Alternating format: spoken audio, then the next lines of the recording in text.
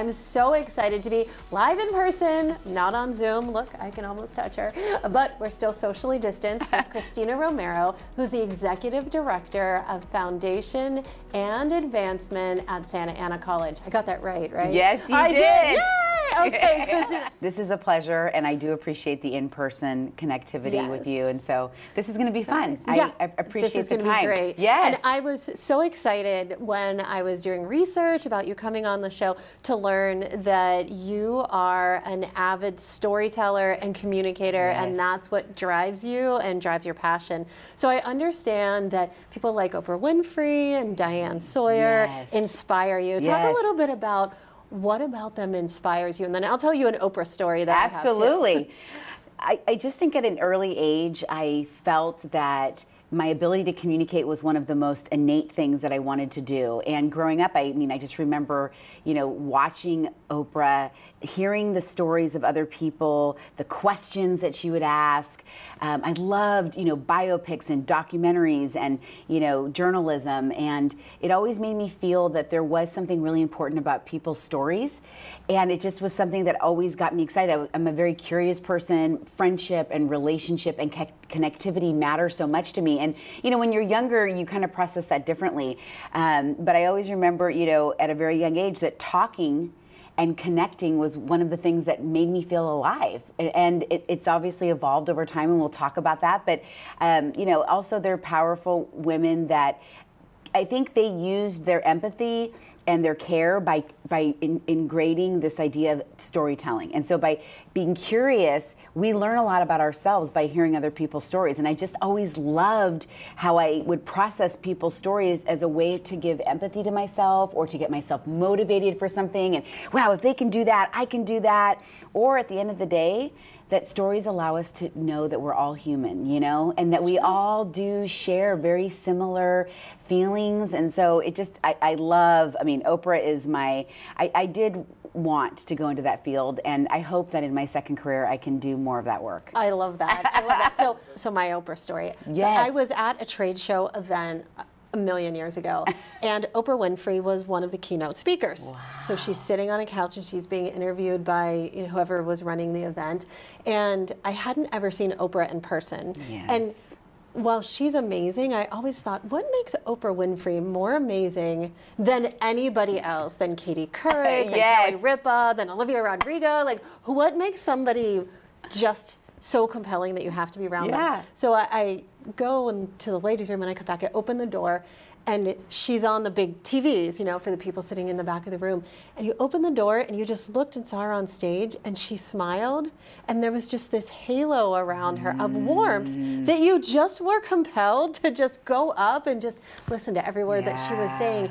And I thought there has to be something special that enables you as a communicator to be so compelling that people want to listen to you and they want to take in what you're saying, think about it, and appreciate that in their lives. So some people have it. I think there is an aura. It's like you're talking about an energy that some people have, and you can't sometimes explain it. It's kind of related to leadership in a way. Some people are born to lead, and there is something with great leaders that allows you to be motivated to follow. Right. Not everybody wants to be, not everybody follows people. You have to have a special, I think, ability to kind of create an energy where people say, I believe in what you believe, and I want to go after that. And it sounds like with Oprah, there is something about that, something about it. Absolutely. I know, it's amazing. So it was so interesting that's so that you cool brought Oprah up. Always. I remember, I'm dating myself, but in college and growing up, I also grew up with her like a lot of people. You would come home, it was 3:00, and there she was telling stories and getting people to really spill out their most vulnerable, if you've had an Oprah moment in your life, whether it's with a dear friend or with a colleague, you kind of relate to this idea like, are you going to make me cry? And, those are breakthrough moments. Those are the Oprah moment. I love it. I love it. The Oprah moment. You need to trademark that. Yes, it's an Oprah moment. Tweet it out. And we've all had them. So Oprah, I guess in some ways, was an inspiration for you in your younger days. Yes. And so tell me a little bit about how you took that inspiration for being a storeteller and a great communicator and it led you to the role that you're in today? Because I'm assuming that you didn't just wake up and decide that right after high school, this is the job that you're going to have. Maybe you did, but tell me how you got to where you are today. So, I would say that looking back, and thinking about how my own evolution and my struggles, right? When I was in high school, I was actually not a very good academically inclined student. I knew I loved to talk. I was voted most talkative in 8th grade. I was voted most talkative senior year. I won both of those contests.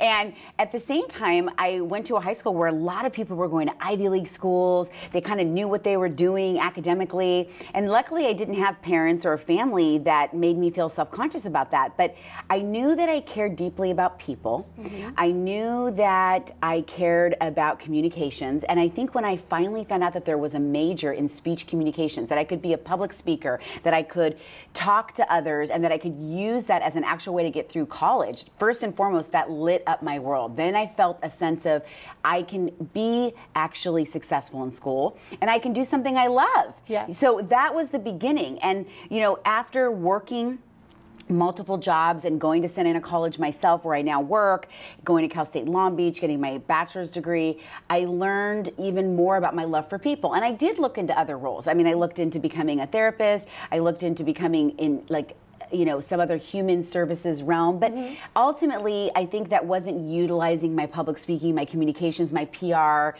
work. And so I had a mentor, and this mentor said, I think you would really be a good asset in the community college world.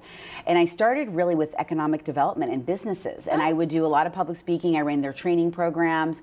And it was a good fit, but I knew I was missing something. I got my master's in management and then continued on, and there was an opportunity to work in advancement.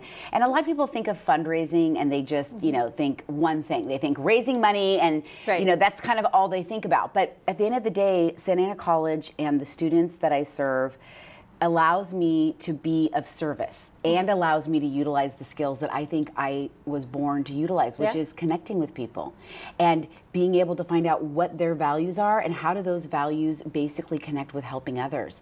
And so this isn't the end of my career, but right now I feel so centered in my work. I feel like they're giving me back something, the college, the students, and I get to use my voice, I guess, to basically on behalf of them, share why it's important to care about others that care so deeply about wanting to do the best work. I mean, they're the grittiest, they're the most persevering individuals I've ever met. So I think that those early days of having this moment of refining, sort of, I can talk for my job and career and make money, but I can also care deeply about people. And so I think that's kind of the mix, if I had to say it. Yeah, I love that intersection that it gives you. So you talked about being awarded most talkative in 8th grade. Yes. Yeah. Was that an actual contest that you were in? It was. In 8th grade and in senior year, best body, most talkative. I can't remember all the categories, but looking back to have it in 8th grade be the winner and then also in senior year, maybe those were really defining moments, so you're like a two-time Yes, I'm a award two-time winner. most. Yes, I should have known that I would be doing something in this, and I just feel so passionately about communication. That's do. So great. That's so great. Yeah. So in 10th grade, my sophomore year of high school, I won Miss Congeniality of the science class. Oh my gosh. Yes, and I thought to myself, okay, this is chemistry, and at the end of the year, there was the smartest, the most chemically inclined, and I got Miss Congeniality, so I've always wondered what that says about me. And well, you have an intersection there too. I was going to say, I didn't do well in the hard sciences. The fact that you were able to find a voice in the hard sciences is, that's a whole nother conversation. Your communication skills just proven out right there. You pulled it together. Yes. STEM, women, there's a lot of intersections there that we spend a lot of time making a lot of judgments about, and that's a whole nother, I'd love to talk a lot about that, but I barely got by in the hard sciences, so I definitely didn't win any awards, so congratulations. Oh, thanks. Well, I can see and feel your energy, and so it doesn't surprise me that there's this, energy that's coming out now. And you also said something that so many of our viewers and our audience ask about all the time, which is you said you found a mentor. Yes. So huge. Explain how you went about finding a mentor. Yes. And are you still in communication with that mentor today? Do you have more than one? Talk a little bit about that. Thank you for the opportunity to talk about that. So Dora was a mentor when I first started at the community college level as a student. My mom was really savvy and was like, I think you should go get a job as a student worker. You could be on campus. It allows you flexibility. And so I started working in the Career Center for the Orange campus, which was a part of Santa Ana College up in basically the city of Orange. And I found this mentor that I worked for, and she saw the things in me that I really hadn't defined in this really structured way. You're really good on the phone. You get the students here. You're persuasive, and she gave me this boost of focus and sort of this functional purpose, like in a job setting that allowed me to start to identify my skills. And Dora was really pivotal in me figuring out what major that I could focus in on, because like I said, in high school, I really wasn't, I had dyslexia and, attention issues. And I knew I was super, social and I had high energy, but to refine and focus that in a way that made me feel like I was a part of a team and that I could actually give back.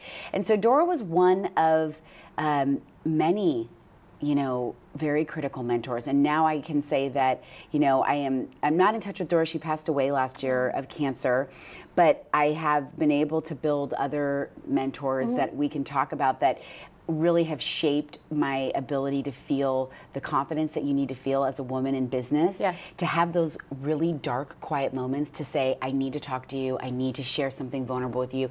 How do I level up? How do I manage up here? How do I look at myself without beating myself up and be able to make sure that I learned a lesson here? But basically being around people that you want to emulate. Sarah Lundquist is another individual that I met at Santa Ana College that is still, she spent 30 years at Santa Ana College, was on the White House Commission for Higher Education under the Obama administration. You would never know it.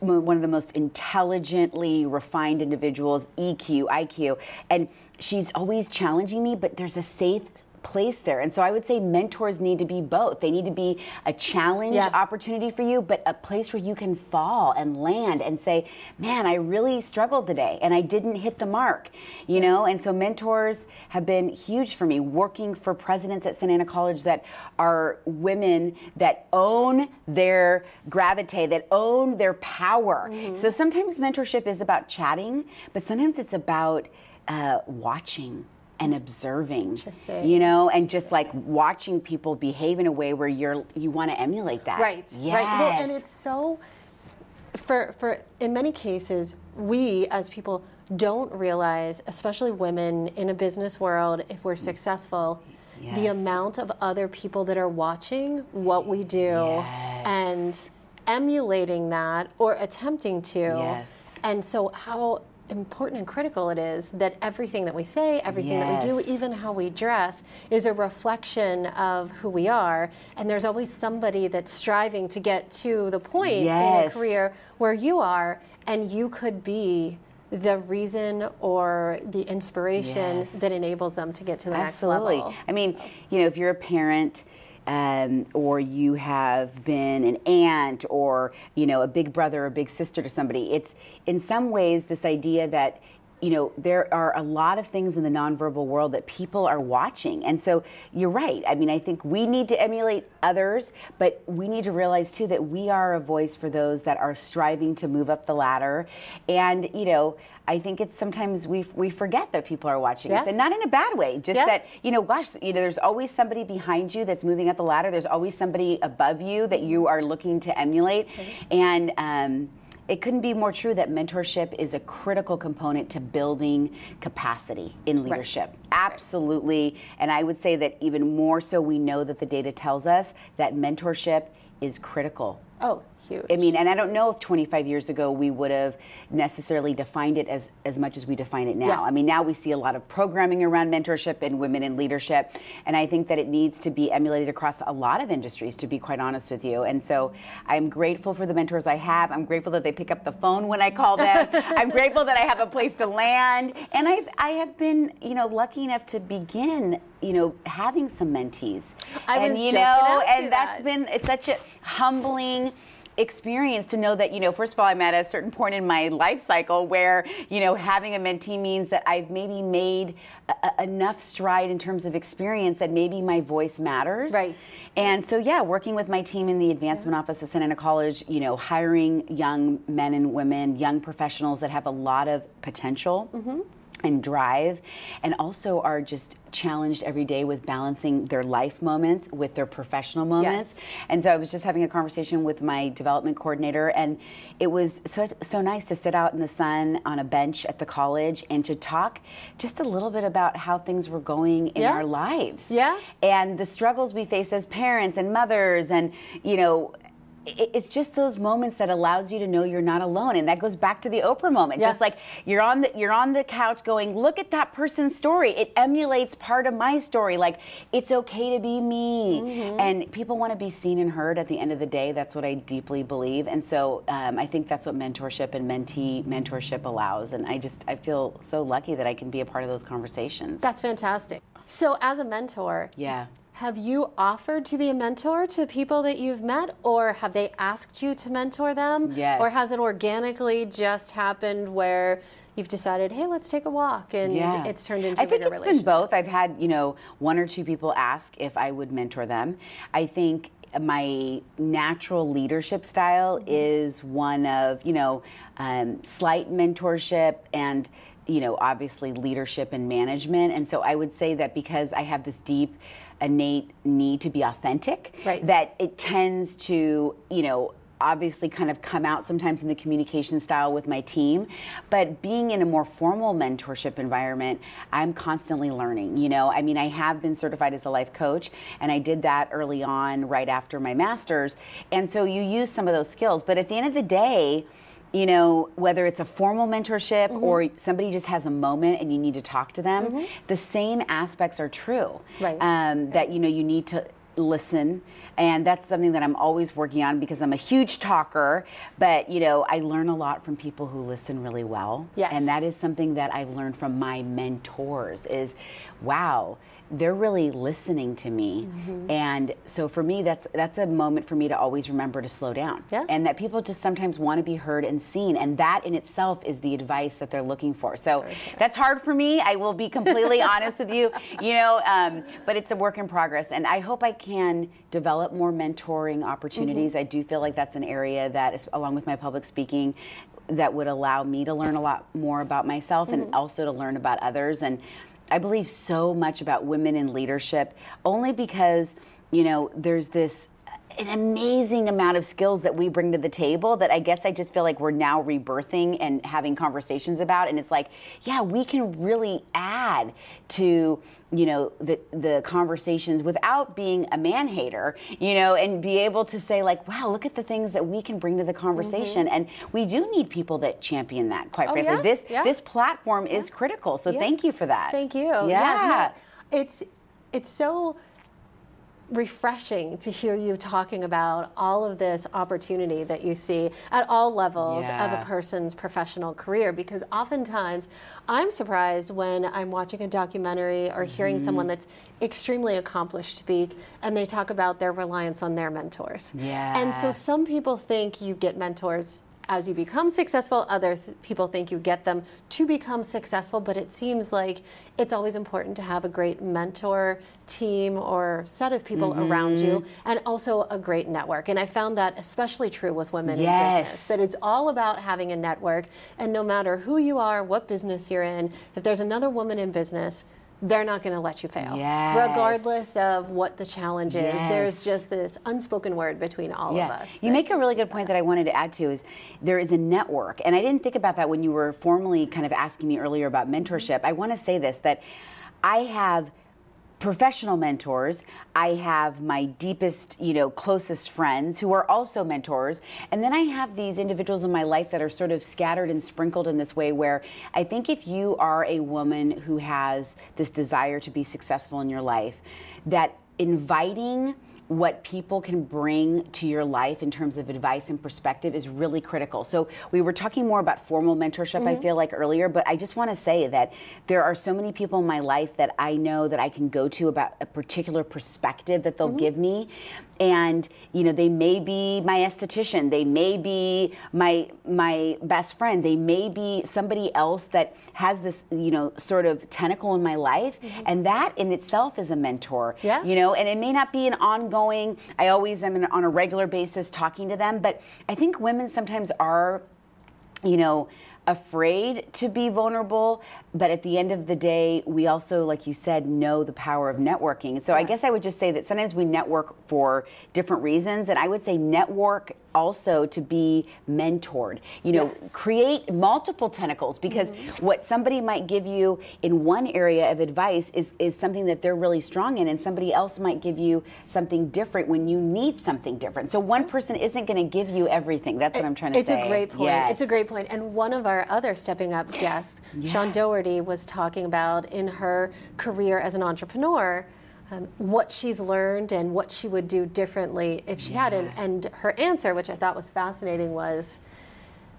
when your spouse or significant other gives you advice, listen to it. When somebody else says something that might be different than your perspective, don't discount them. And so networks and mentors, I think, really play into that as well. And I sometimes seek, and I would say this to women, seek a descending voice. Seek it. Go to somebody you know that's going to have a difference of perspective for you, because that will challenge you and will make you reframe. And it's not always easy, and it's not super fun, you know, but I don't know if it's always supposed to feel very comfortable. I will say that, you know. Mentorship is comfortable moments, uncomfortable moments, and that's what levels you up. In safe spaces. I don't know if I'd go to my boss every day with the same level of you know, questioning and mentorship requirements, but I think that level of vulnerability allows for you to grow where you do need to have a platform and be strong. So I can't say enough about mentorship. I'm really grateful to be on a platform like today that talks about these types of things, and you know, it's just really a pleasure. So if you were Oprah Winfrey tomorrow, if all of a sudden, like Freaky Friday, you wake up and there you are as Oprah, and you were being interviewed, and Diane Sawyer asked, what is the most important piece of advice that you could give to anybody, male, female, any age right now, that you've learned over the years? What would it be? That's such a profound question, and it's such an important one. My gut tells me, right when you were saying it, that to own your authentic self, to take time to get to know who that authentic person is, and that within being still in that place, everything is born. You know, when you can be comfortable in yourself and be able to stand sort of calmly and stilly knowing who you are, I just feel like everything comes from that. Everything is born from that. When you're flailing and you're, you know, daunted by voices and insecurity, nothing good comes from that. We've had moments of that in our lives, and we know that. We don't make good decisions. We are not clear-headed. We're not having pure interactions. And so I would say, be authentic. Own who you are. Own the things that, you know, were brought to you to deliver to your business, to your environment, to your family. And don't lose sight of working on that and spending time with yourself and, you know, staying centered. You know, because it is so noisy out there, and there's so many things that are working purposefully to get us away from who we are. So I would say, own it, you know, all of it, the messy part, the part that's imperfect, the part that gives you that edge on anybody else that says, yeah, you're like super unique and that's you. And that could mean anything. And I would say, ultimately, from that place, whoever you are, good things happen. So true. And that's what I would say my advice is. And I hope I take it every day. It's hard to take that advice. I hope so too. I mean, you have to remind yourself. You're good at this, you're not great at this, you're effective here, you're ineffective here. Leverage the parts that you're good at. Learn how to improve the parts that you're not as good at. Absolutely. And just turn own all of it. Turn every moment into an opportunity. This has been such a wonderful conversation. I have one more question for you. Absolutely. Dorothy said it best on The Wizard of Oz. Every incredible story starts with a great pair of shoes. What shoes do you like to wear when you're stepping up for any challenge? If I've got a pair of good Jimmy Choo shoes on, I am happy. There's a pair that is sparkly and silvery and way too high for my age now. But when I want to feel like a superwoman, I put on those pair of Jimmy Choos, and I tell you that little bit of sparkle and that height gives me that sense of confidence that I still love. Even though it's not great for my back, I still love a good pair of Jimmy Choo shoes. And I love it too. And I wish I could wear them more, but that's a whole nother conversation about where I am in my life cycle. I'm not sure you can wear them to the community college. That effectively. It would send a very different message. Yes, exactly. I think that's more of like a Saturday night vibe, or definitely in a power suit if I'm doing a speaking engagement. But at the college, I am grateful that I don't necessarily feel that that's part of the energy that I have to bring. But there is definitely a sparkle in the students that I serve, and but a pair of good Jimmy Choos, man, I wish I could wear. I got to get some flats, I guess, from that line. But pair of good Jimmy Choos and a sparkle. Yes, exactly. Yes, that's true. Absolutely. This has been so great and really inspiring, and I hope I can learn more about the work that you're doing with women and leadership, and thank you. Absolutely. Thank you, Christina Romero.